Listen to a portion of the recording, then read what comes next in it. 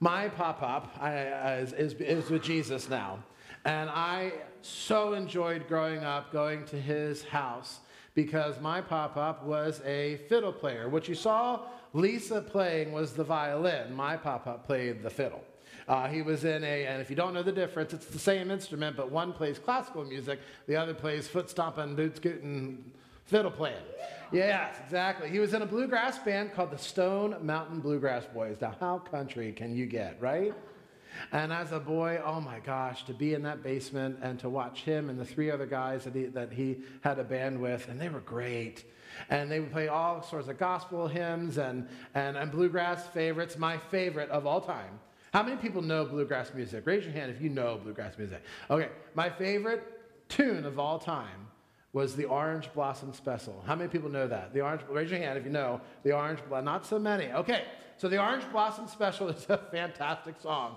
And what it is the person who's playing the fiddle actually mimics the sound of a train.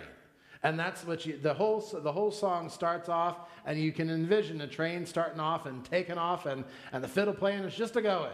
And I would watch his hands, because my pop-up was ex-Amish, and so he had those old farmer big hands, right? And could just nimbly go back and forth. And that's how I would learn. So I used to could play a couple of bluegrass hymns, stuff on the fiddle. Can't do it that much because I haven't played in a while. But I would watch his hands, and that's how I would learn where it would go. Now, he played by ear. He never had a lesson in his life, and it was just fantastic. And I probably should play some for you, but we don't have time for that. Just imagine how great it was. But I would watch his hands. It's something about the hands. There's a song, old country song called Daddy's Hands. And you may be thinking, it's Mother's Day, why aren't you referencing Mom's hands? But there is a song called Grandma's Hands. That's an R&B hit. You can listen to that. But today I'm concentrating on this. I only realized this morning when I referenced it, I'm like, oh, this probably should be Grandma's hands and not Dad's. But I digress. There's an old country song called Daddy's Hands. Listen to the chorus. Daddy's hands were soft when I was crying. Daddy's hands were hard as steel when I had done wrong. Daddy's hands weren't always gentle, but I've come to understand there's always love in Daddy's hands. When I hear that song, I think of not only my father's hands and my grandfather's hands, I think of mine and what they're doing in raising my children, but I'm also captivated by the Father's hands, the true, our Father in heaven. It's not always gentle, and sometimes it's corrective, but there's love there, and there's transformation there, and there's power there. There's a picture hanging in my pop-up's house. Let me show you this picture. And it's a picture, it's a frame picture frame that my parents gave to him a long time ago. And I was captivated then, as I'm captivated now, by the poem that's written there. And this poem that's written here, I'm going to read to you in just a second. It's probably hard to read from out there. It's adapted. Actually, the original poem talks about an old violin, tattered and torn and strings not so great and nothing much to look at, and it's up on the auction block. And people who are bidding on it, they're bidding $1, $2 here and there. The auctioneer can't get anyone to kind of really rise to taking this violin. And then an old man comes in, and he picks up that violin, and in his hands, skillful, masterful hands, he begins to play. And gets that violin to play the way it's supposed to be played, to have it sound the way it's supposed to be sounded, whatever, the way it's supposed to sound. There you go. And then the auctioneer calls for bids again, and all of a sudden they're bidding to thousands and thousands on this ancient violin that now in the master's hands has really risen to its original potential and intent. Well, now this picture frame goes a little bit more biblical with it and takes a more Christian standpoint. And listen to these words. The touch of the master's hand. Whenever your life is out of tune and no melody soothes your soul, look to the master whose gentle touch will bless you and make you whole. Like an old violin with so little worth, a life may be far less than grand.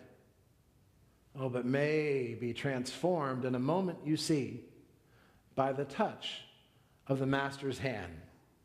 I referenced that at my pop-up's funeral when I gave the eulogy, remembering his hands, but also just remembering the power of this poem This poem that's in the picture that talks about how our lives could be so far gone with little or no worth, not living to our potential, that no one will pay it any mind, but in the hands of the Master, the one who has created us, the one who knows you and me inside and out, and knows exactly who he's created us to be. Us in his hands, oh, the sweet music and the potential and the original intent that we rise to be by the touch of the Master's hand. My friends, this church, is anyone, now answer with strong emphaticness, is anyone too powerful for the Lord, yes or no? Is anyone too lost for the Lord, yes or no? Too troubled? Too immoral? Oh, you got a little weak on that one. Too immoral? Too far gone? That cannot be transformed by the Master's hand.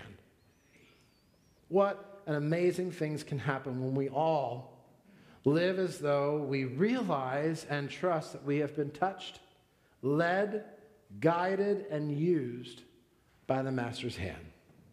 Today we see proof in the book of Acts that nothing is the answer, just as you said. No thing, no place, and no person is too powerful or too far gone to experience the power and transformation of the touch of the Master's hand. And that's what I would leave you here today, to walk away with, remembering the power and the transformation of the touch of the Master's hand.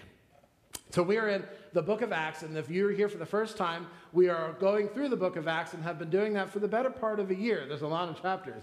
And we took a break here and there for Lent. That's the season before Easter. And Advent, that's the season before Christmas. And now we're rounding the bases and trying to bring this thing on home.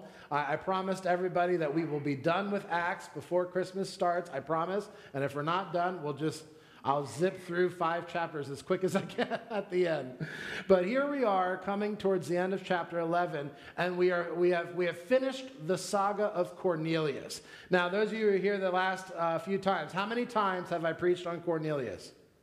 3, right? 3. Third time's a charm. We don't need to mention him anymore. We got it, right? But what we saw in that saga was the touch of the Master's hand on Cornelius' family, but not only him, but also on the apostle Peter and the apostles at large, who really underestimated not only the power of the gospel to reach icky Gentiles, but that those Gentiles would be included in equality with the fellowship of believers. And that was the thing that was rattling their cage. Yeah, they can have salvation, but to include them in with us at the same table, oh, no. And yet, by God's grace and through the teachings of Peter and his realization, no, all means all, and all are here at the table. Now, Luke kind of expands the picture a little bit. I think of like an iPad where you go, bloop, and try to, well, that zooms in, but you know what I mean. We're expanding the picture. And we're getting a bird's eye view of the expansion of the gospel. In fact, the past 3 weeks and so on have really been about how the gospel is getting out of the center of Jerusalem into Judea, Samaria, and the ends of the earth. And that's where we're at the end of this chapter. It's getting out, and getting out in profound ways. It's getting out in spite of the efforts of people who are trying to stop it. As we open up here in this section here, you'll see that folks are scattered because of the persecution, the death of Stephen. Do you all remember that story? That's ages ago. Remember Stephen, the first martyr, he gets stoned, and everyone runs and is scattered because they're now afeared of their lives.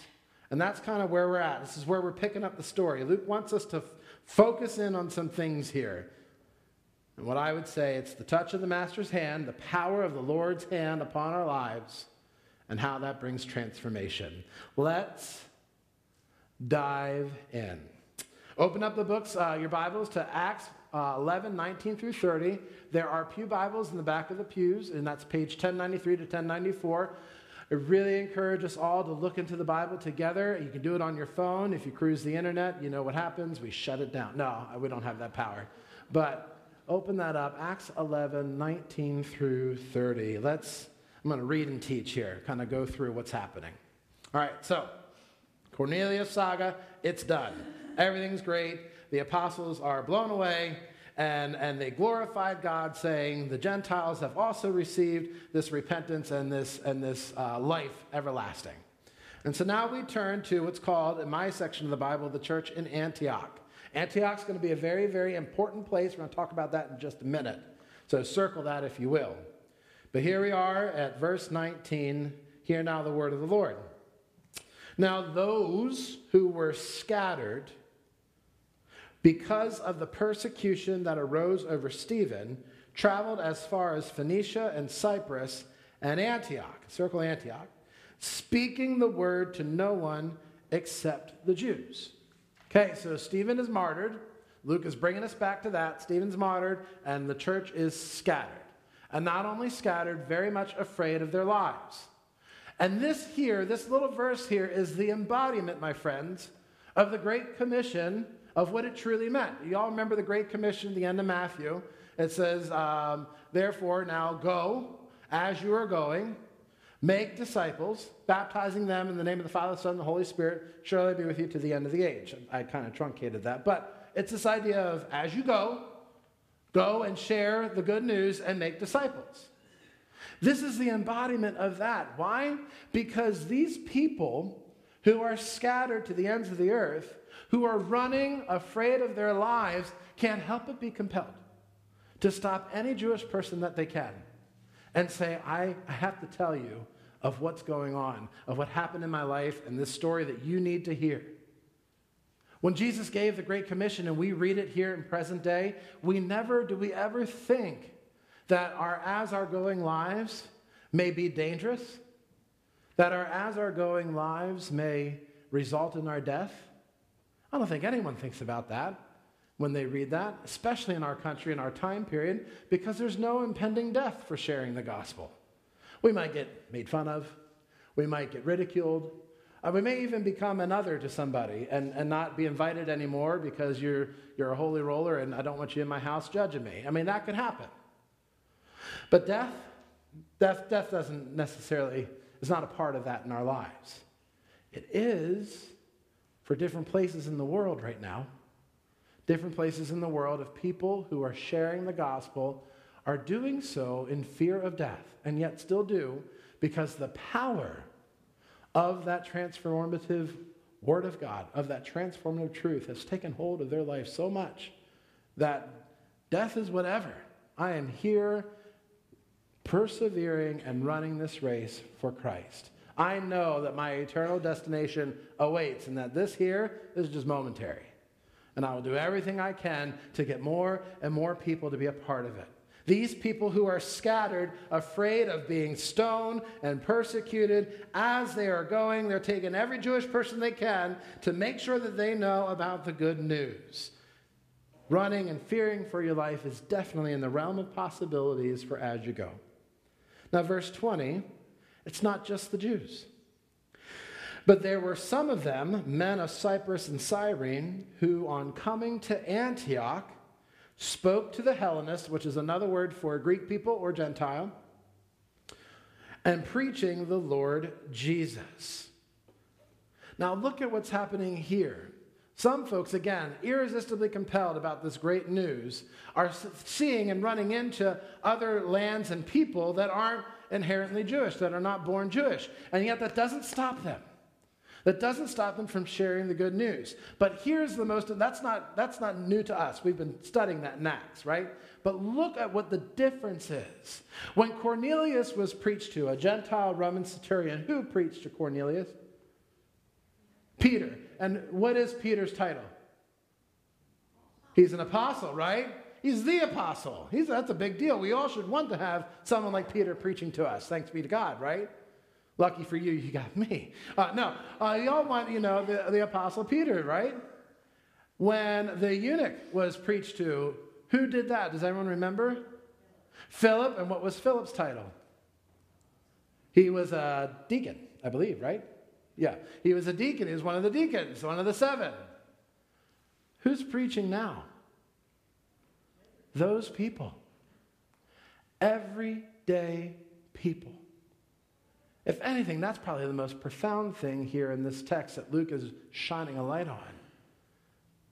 We could have the most stellar, awesome pastor up here preaching, which you do, the still awesome pastor preaching up here, and all that's going to be good for is maybe a couple of guests coming in, and maybe that, but to get lives changed, to get people to really experience the grace of Christ, it's y'all's preaching.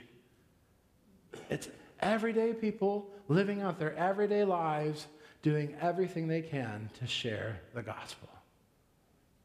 You all have the word of the Lord. That's what Christ has promised. You who have a faith in Christ and believe in him. And you have a message to share with people, even if it's just one person. Everyday people. And so that's what's happening. Folks are just sharing their heart, and they're coming to this place called Antioch. What is so important about Antioch? I've said it several times. Antioch, just in case, there's a little history lesson here. Antioch is the third biggest city in the Roman Empire at this time. I think the first one is Rome.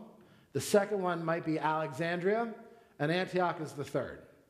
And both Rome and Alexandria and Antioch, they all have different things about their city that are very, very important and unique to them. Antioch, to put it as best as I can, sits on the Mediterranean. It's just due north of Jerusalem. Sits on the Mediterranean, so it's got all the sea commerce and things like that. But the thing that puts them on the map is, in our terms, what we would say, what happens in Vegas stays in Vegas.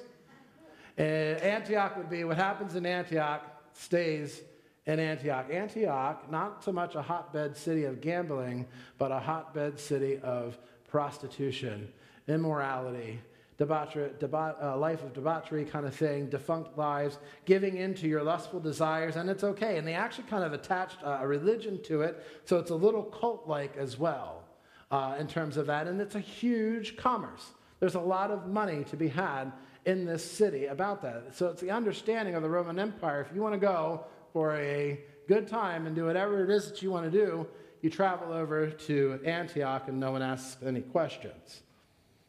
Now, for all intents and purposes, as I studied and heard what Antioch was about, this would not seem like a place, would it, where a revival of souls would happen.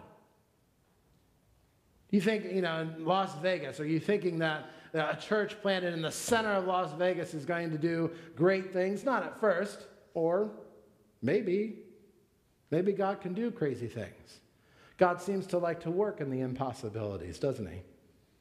Isn't it interesting that sometimes it's the most difficult places and the difficult people that see the most fervent expressions of the Holy Spirit?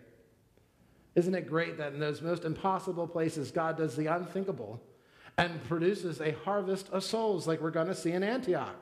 It reminds me of Ezekiel. The prophet Ezekiel says, "Oh, come the four winds and make these dry bones live. Let these dead people come to life." And that is what's happening here in Antioch. How is it happening? Well, by the power of the Master's hand. Verse 21, "And the hand of the Lord was with them, and a great number who believed turned to the Lord." That is such a beautiful statement, a statement that we all should covet as a Christian community, that the hand of the Lord was with us, taking this city and this people and this place of lustful indulgence and transforming it by the gospel to have a community of faith and believers there. How do you transform a people like this? How do you transform a place that is just so much a hotbed of sin and lustful desires? How do you do this? How do you get them to understand that there is this way through Jesus and belief in him, a rejection of your sinful desires, repentance, and then being baptized and receiving the Holy Spirit? How does that happen? When I looked at that, and I'm giving it away, you're going to see there's a revival of souls here in Antioch. When I looked at that and I thought, it just seems so impossible. It reminds me of my son Caleb, who I brought up here for announcements. And it reminds me of if Carrie and I, just because, for giggles, we decided to say to Caleb, "Listen, every night from now on, you can have just dessert. You can have chocolate cake, M&Ms, whatever you want. Eat dessert, and that's what you're going to have for dinner every night." Oh my gosh, he would be ecstatic, right? How wonderful is that? But then what happens if after maybe a year of this, we say to Caleb, we realize that this way of life, this way of eating is killing you. This is not healthy. This does not produce freedom. This is producing obesity and diabetes. You don't need to do that, right? And we say to him, you know what? Instead of dessert, there's a better plate of food. One that's full of nutrients and a balanced diet. And we give him this plate full of broccoli and maybe some nice grilled chicken and rice or something like that. And we say, here you go. How's Caleb going to react to such a thing, right? Where's the chocolate? And I think, and I look at a place like Antioch that is full of anything can go. The uphill battle for a person sharing Christ. How do you have to say to a people, I've got a better plate of food that on the surface you're looking at it thinking, how is that better? And yet it's a plate of food that's going to produce health and freedom and forgiveness of sins and all the things. Well, by ourselves, obviously, we cannot do that. That's not a new teaching. But it's by the touch of the Master's hand. It says the hand of the Lord was with them. And he has the power to take defunct lives filled with debauchery, and turn them into the masterpieces they were created to be, to sing and play that fiddle the way the tunic's supposed to be played, to look at everyone and say, you have worth. I think that's one of the biggest things that Christians struggle with, or that people who don't know Christ struggle with, is that, am I worthy? Am I worthy enough for such a love that Christ can give? And on this, truth be told, we're not. But he does it anyways. And when he guides us and touches us by his hand and grabs us to be a part of his family, as he pulls us up out of the dirt, he says to us, you are worth it because I'm worth it. You can be and live in the way that I created you to live, as long as you put your faith in me by the touch of the Master's hand. So powerful was the message to these people, it affected their very energy at Antioch. It was palpable. The community of faith, their song was infectious, and it was creating some newsworthy things.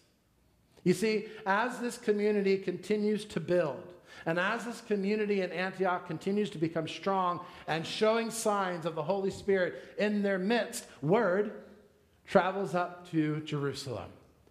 Now, you remember when I used to refer to the Pharisees as the religious what? Muckety-mucks, right? The religious muckety-mucks who know everything, and yet they can't, in spite of their face kind of thing, right?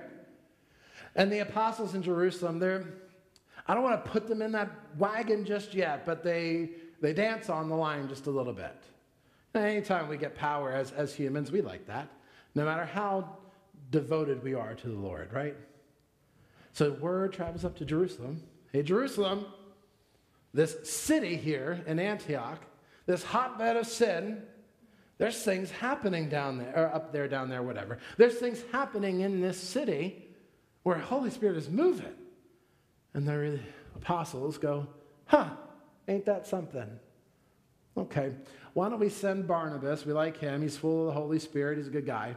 Why don't we send him to Antioch? Hey, Barnabas, find out what's going on. Find out what's going on and kind of report back to us if this is true or not. And I wrote down, how often, church leaders, when things are happening by the Holy Spirit that are outside of our control and outside of our activity, how often do we, let's check the validity of that and try to control what's going on?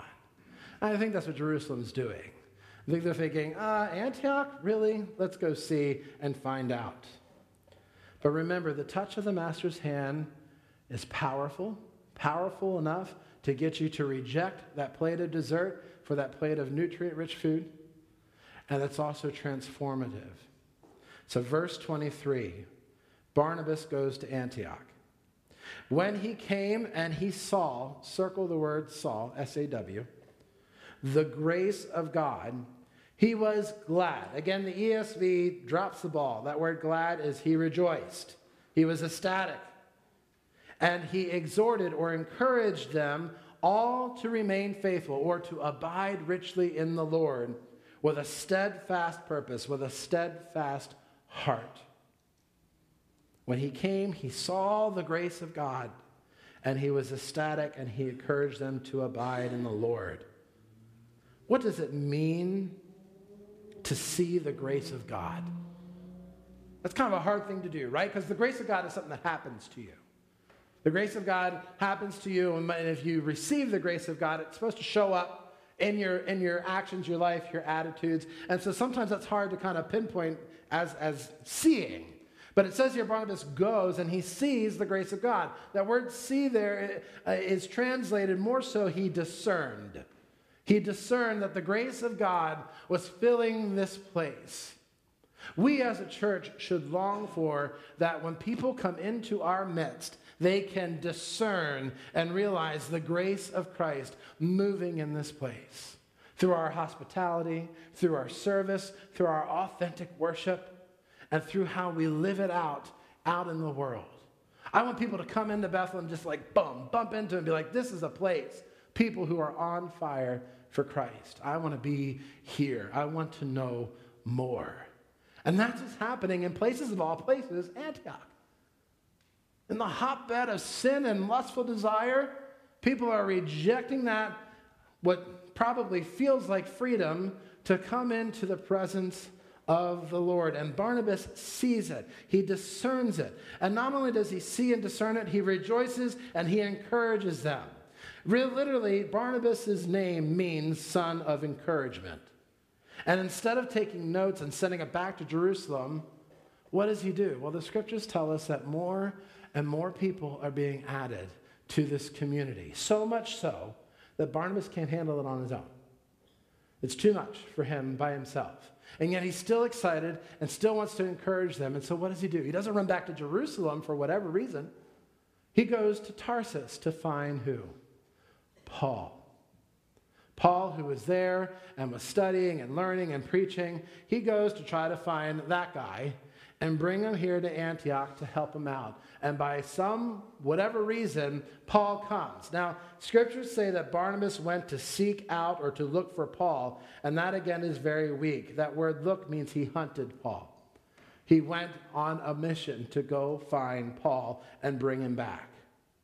And when he found him, he brought him to Antioch. Now get this, they stay for how long? What does it say? A full year. A whole year, Paul and Barnabas stay in Antioch with these people, encouraging them and equipping them. This is another great highlight of this text. It shows us what true discipleship is. Discipleship is one of those churchy words that we throw around and we think we understand it and we really don't. We think that our discipleship is because we signed up to help out at Gem Time or we go to a Bible study or a small group. And discipleship can kind of happen there, but discipleship at its core is a with me principle. Say that. With me principle. And these two guys are modeling the type of discipleship that brings equipping and encouragement and a harvest of souls. They stay there for a year. They commit their lives to be in their midst, to teach and equip as best as they can and encourage this little area in Antioch. And Antioch is going to grow to be a source of place where missional journeys are being launched. It's going to rival Jerusalem. And they stay there for a year to encourage these folks in the ways of the Lord. Isn't it amazing? By the touch of the Master's hand, both on Antioch and Paul's life. What do I mean? Antioch, a city that everyone would have probably thought, oh, there's nothing good there. And there's no way that those people are going to respond to the gospel. You know, they've done so much and their lives are so plagued by sin, there's no way that God would send people of all people, Saul. Saul, in whom the Jewish community looked at and said, oh, there's no way. Or the Christian community, oh, there's no way that this Saul, who persecuted us, who came after us and killed us, that God would ever use him in such a way. Look what God does. He sends the unthinkable to the unthinkable place, and multitudes of people are being added. Is there anything impossible for the hand of the Lord? No. I think God does that on purpose. I think he works in the impossible areas so that we don't get too big for our britches, so that we realize that it's he who's doing the work and not us. Because if it was just us on our own, there's no way that we could come after Vegas and get them to have a revival. That's only by the hand and by the touch of the master's hand of the Lord. Okay, so let's bring this to an end. Let's tie a little bow on it, right? So multiple people are being added to this church, this community. It's one of the first times Luke uses the word church, which means a community, an ecclesia, a community of people. And it is the first time that the disciples of this area are called what? Christians. We hear the word for the first time. And that means that they are creating such a stir in this area. They are doing such profound things. They are causing so much attention that they decide, the powers that be, the community, decide to call them Christians. That if you add an IAN at the end of a person's name, there's some military connotations to it. It means that if I was a Christian at that time, it's understood that I'm under the lordship and the authority and the guidance of this guy named Christ. That's how well they're living these lives out in Antioch, that they're called Christians, that they're called Christ followers. Verse 27, now in those days, prophets came down to Jerusalem to Antioch, because Antioch is still, let's go send missionaries there, right? And one of them named Agabus stood up and foretold by the Spirit that there would be a great famine all over the world, and this took place in the days of Claudius. So the disciples determined, everyone according to his ability, to send relief to the brothers living in Judea. And they did so, sending it to the elders by the hand of Barnabas and Saul. Right here at the end, to tie a bow on how transformative the touch of the Master's hand is that this community whose energy was so profound that Barnabas can just discern that the grace of God is with them. Now when trouble hits the land, they do exactly what the church in Acts 2 and Acts 4 did. They gathered up all their resources and they gave to people as they could, those who had need. And it sets up now a pattern for a Christian community and how we're supposed to act. To be devoted to the word of the Lord. It taught them for a year. To be devoted to that word. To practice the sacraments, baptism and the Lord's Supper. And to give so generously and so lovingly to others. Because remember, Jesus said, they will know you're my disciples by how? By how you love. They will know you are Christians by our love. A community without the touch of the Master's hand is a community that is dry bones, not moving, stale. Oh, may that never be something that's attached to us. May someone never come in through these doors and think, oh, it's a little dry in here. But may they see the touch of the Master's hand that empowers us and transforms us by the gospel to worship fully, to serve generously, to love graciously, all the things. So that when people come into this place or come into your company as preachers in the world, they will ask you about the hope that you have, and you will share with them the truth of Jesus Christ. Even if it's just a one person. Affect one life by your joy, and watch how God will move in those ripples. Let's pray. Gracious Lord Jesus,